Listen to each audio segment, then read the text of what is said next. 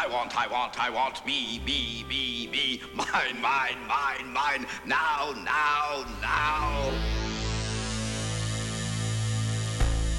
You know you're responsible for what you hear. You know you're responsible for what you hear.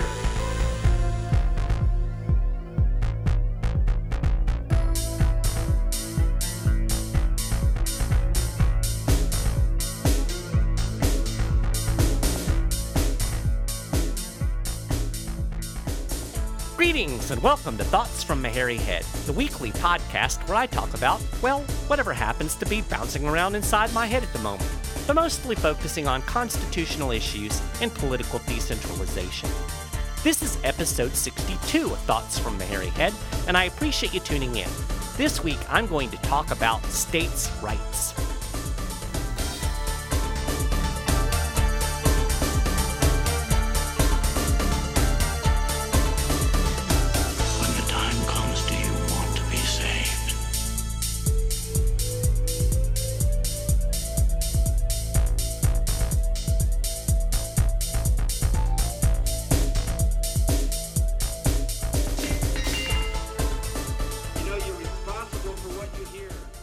So we hear this term states' rights thrown around a lot, and quite honestly, I'm not really sure most people really understand what it means, or I don't know if it even really has a set meaning in today's political discourse. I think a lot of people view it as shorthand. You say states' rights, a lot of people will think limited government. Um, of course, a lot of people, when you say states' rights, they're going to immediately think that you're a racist and label you a neo-Confederate, whatever in the world that's supposed to be. But the term states' rights, really, what does it mean? Now, I have to be honest with you, I don't particularly like the term because, how does a state have a right? A geographical area, rights are for human beings, they're for people. So what do we mean by this term, states' rights? Now, in last week's episode, I talked about the concept of sovereignty and who has the final say, the final authority in the political system. And I talked about how the real American Revolution wasn't the war, but it was a revolution in thought. And I talked about how the American conception of who holds the final authority, who is sovereign in the political system began to change. They realized that government isn't the boss of us, that we are the boss of government. Now, in the American conception, sovereignty rests in the people. And if you haven't listened to last week's episode, I encourage you to do so because it will help you understand better what we're talking about today, and I'll link to that episode in the show notes. So, if we understand that sovereignty rests in the people, it still leaves a question open. How do the people express and exercise that sovereignty? How do they express and exercise the power that they innately hold? In the popular conception in America, it's the whole people of the United States that are sovereign, all 320 million of us. Now, this isn't a new concept. Joseph Story actually popularized it in his commentaries on the Constitution of the United States, which was published in 1833. Basically, he held this idea that there was one American people and that this one American people formed the Union. He wrote in his commentaries, "It is an act of the people and not of the states in their political capacities." Now, like I said, this isn't a new idea, and it really didn't originate with Story. This is the nationalist conception that really is rooted in people like Alexander Hamilton, John Marshall. Then it goes through Story and Abraham Lincoln. It's the idea of one people, one nation. And I talked about the idea of one nation a few episodes back. I'll link to that one as well. America is not one nation. This simply isn't true. Now, in order to express their sovereignty, people enter into what we call political societies. This is how they exercise their sovereignty. And in America, the states have always defined the political society.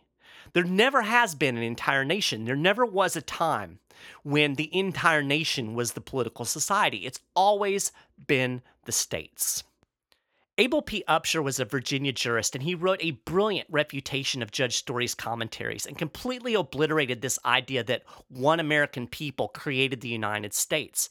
Of course, we don't get to hear about Upshur today because, well, Lincoln won the Civil War, so we're stuck with this one nation narrative. That's the accepted position. But Abel Upshur's arguments were iron tight. He wrote, "The great effort of Judge Story throughout the entire work is to establish the doctrine that the Constitution of the United States is a government of the people of the United States, as contradistinguished from the people of the several states, or in other words, that it is a consolidated and not a federative system. His construction of every contested federal power depends mainly upon this distinction, and hence the necessity of establishing oneness among the people of the several colonies prior to the Revolution." But Story has a big problem. This oneness never existed.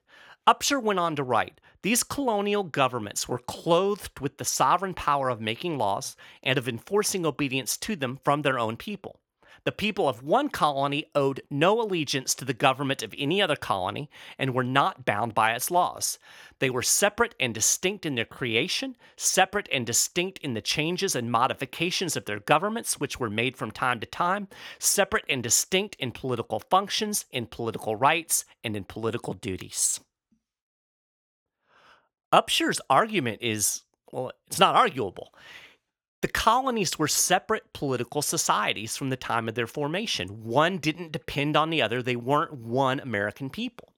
So the question that's left to the people that want to argue that we are one American people, that it's one nation, the question that they have to answer is, when did this ever change? When did these separate colonies, these separate political societies merge into one people? Now, some people will try to argue that it was during the Revolutionary War, but that's not true.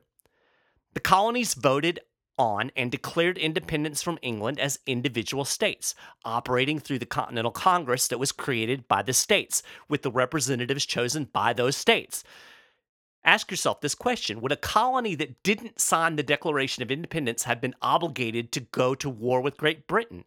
If Rhode Island had decided we don't want independence, we want to remain loyal to England, would they have had to go to war because the other colonies voted to? Certainly not. So let's move to the end of the Revolutionary War. When the Treaty of Paris was signed, England recognized 13 individual states, not one American nation. When the colonists formalized their union under the Articles of Confederation, they expressly maintained state sovereignty. The Articles say each state retains its sovereignty, freedom, and independence. And finally, the Constitution itself was ratified through state conventions by delegates elected by the people of each individual state. It was the same union as under the Articles of Confederation. They called it a more perfect union, but they didn't change the nation of the union. And a state was not bound to the Constitution until after it ratified. By the time Rhode Island ratified the Constitution and sent representatives to Congress, the vast majority of the population of the United States was represented by the Union. So why wasn't Rhode Island forced in if it was one American people? Because it wasn't.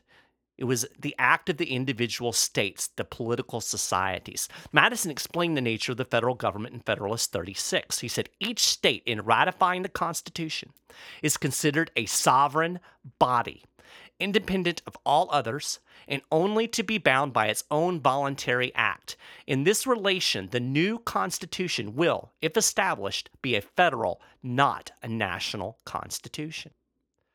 But again, it's important to understand that we're talking about the people of the states. That's what we mean by states. This issue actually came up when Madison wrote the Virginia Resolutions and asserted that states have the authority to interpose to stop the general government from exercising undelegated powers. In his defense of his resolutions, known as the Report of 1800, Madison fleshes out this idea of states. Listen carefully to what he said. It is indeed true that the term states is sometimes used in a vague sense and sometimes in different senses according to the subject to which it is applied. Thus, it sometimes means the separate sections of the territory occupied by the political societies within each. Sometimes the particular governments established by those societies. Sometimes those societies as organized into those particular governments. And lastly, it means the people composing those political societies in their highest sovereign capacity. In the present instance, whatever different construction of the term states in the resolution may have been entertained, all will at least concur in the last mentioned, because in that sense, the Constitution was submitted to the states, in that sense, the states ratified it, and in that sense, the term states, they are consequently parties to the compact from which the powers of the federal government result. In other words, the powers of the federal government flow from the people of the states, the people composing those political societies in their highest sovereign capacity. So that's what we mean when we say states' rights. We don't mean that the geographical area of Massachusetts has rights, or even that its government has rights. We mean that the people of that state, the political society that is Massachusetts, is ultimately sovereign in the system. They delegated power to the federal government, and they have the authority to take it back. Well, that's it for this episode of Thoughts from Meharry Head. We're another 10 minutes closer to freedom. I really appreciate you listening. If you enjoyed the show, do me a favor and spread the word. And feel free to send me any thoughts or ideas at michael.meharry@10thamendmentcenter.com. And if you haven't done so already, head over to iTunes and subscribe to the podcast for free. Thanks again for listening, and I'll talk to you next week.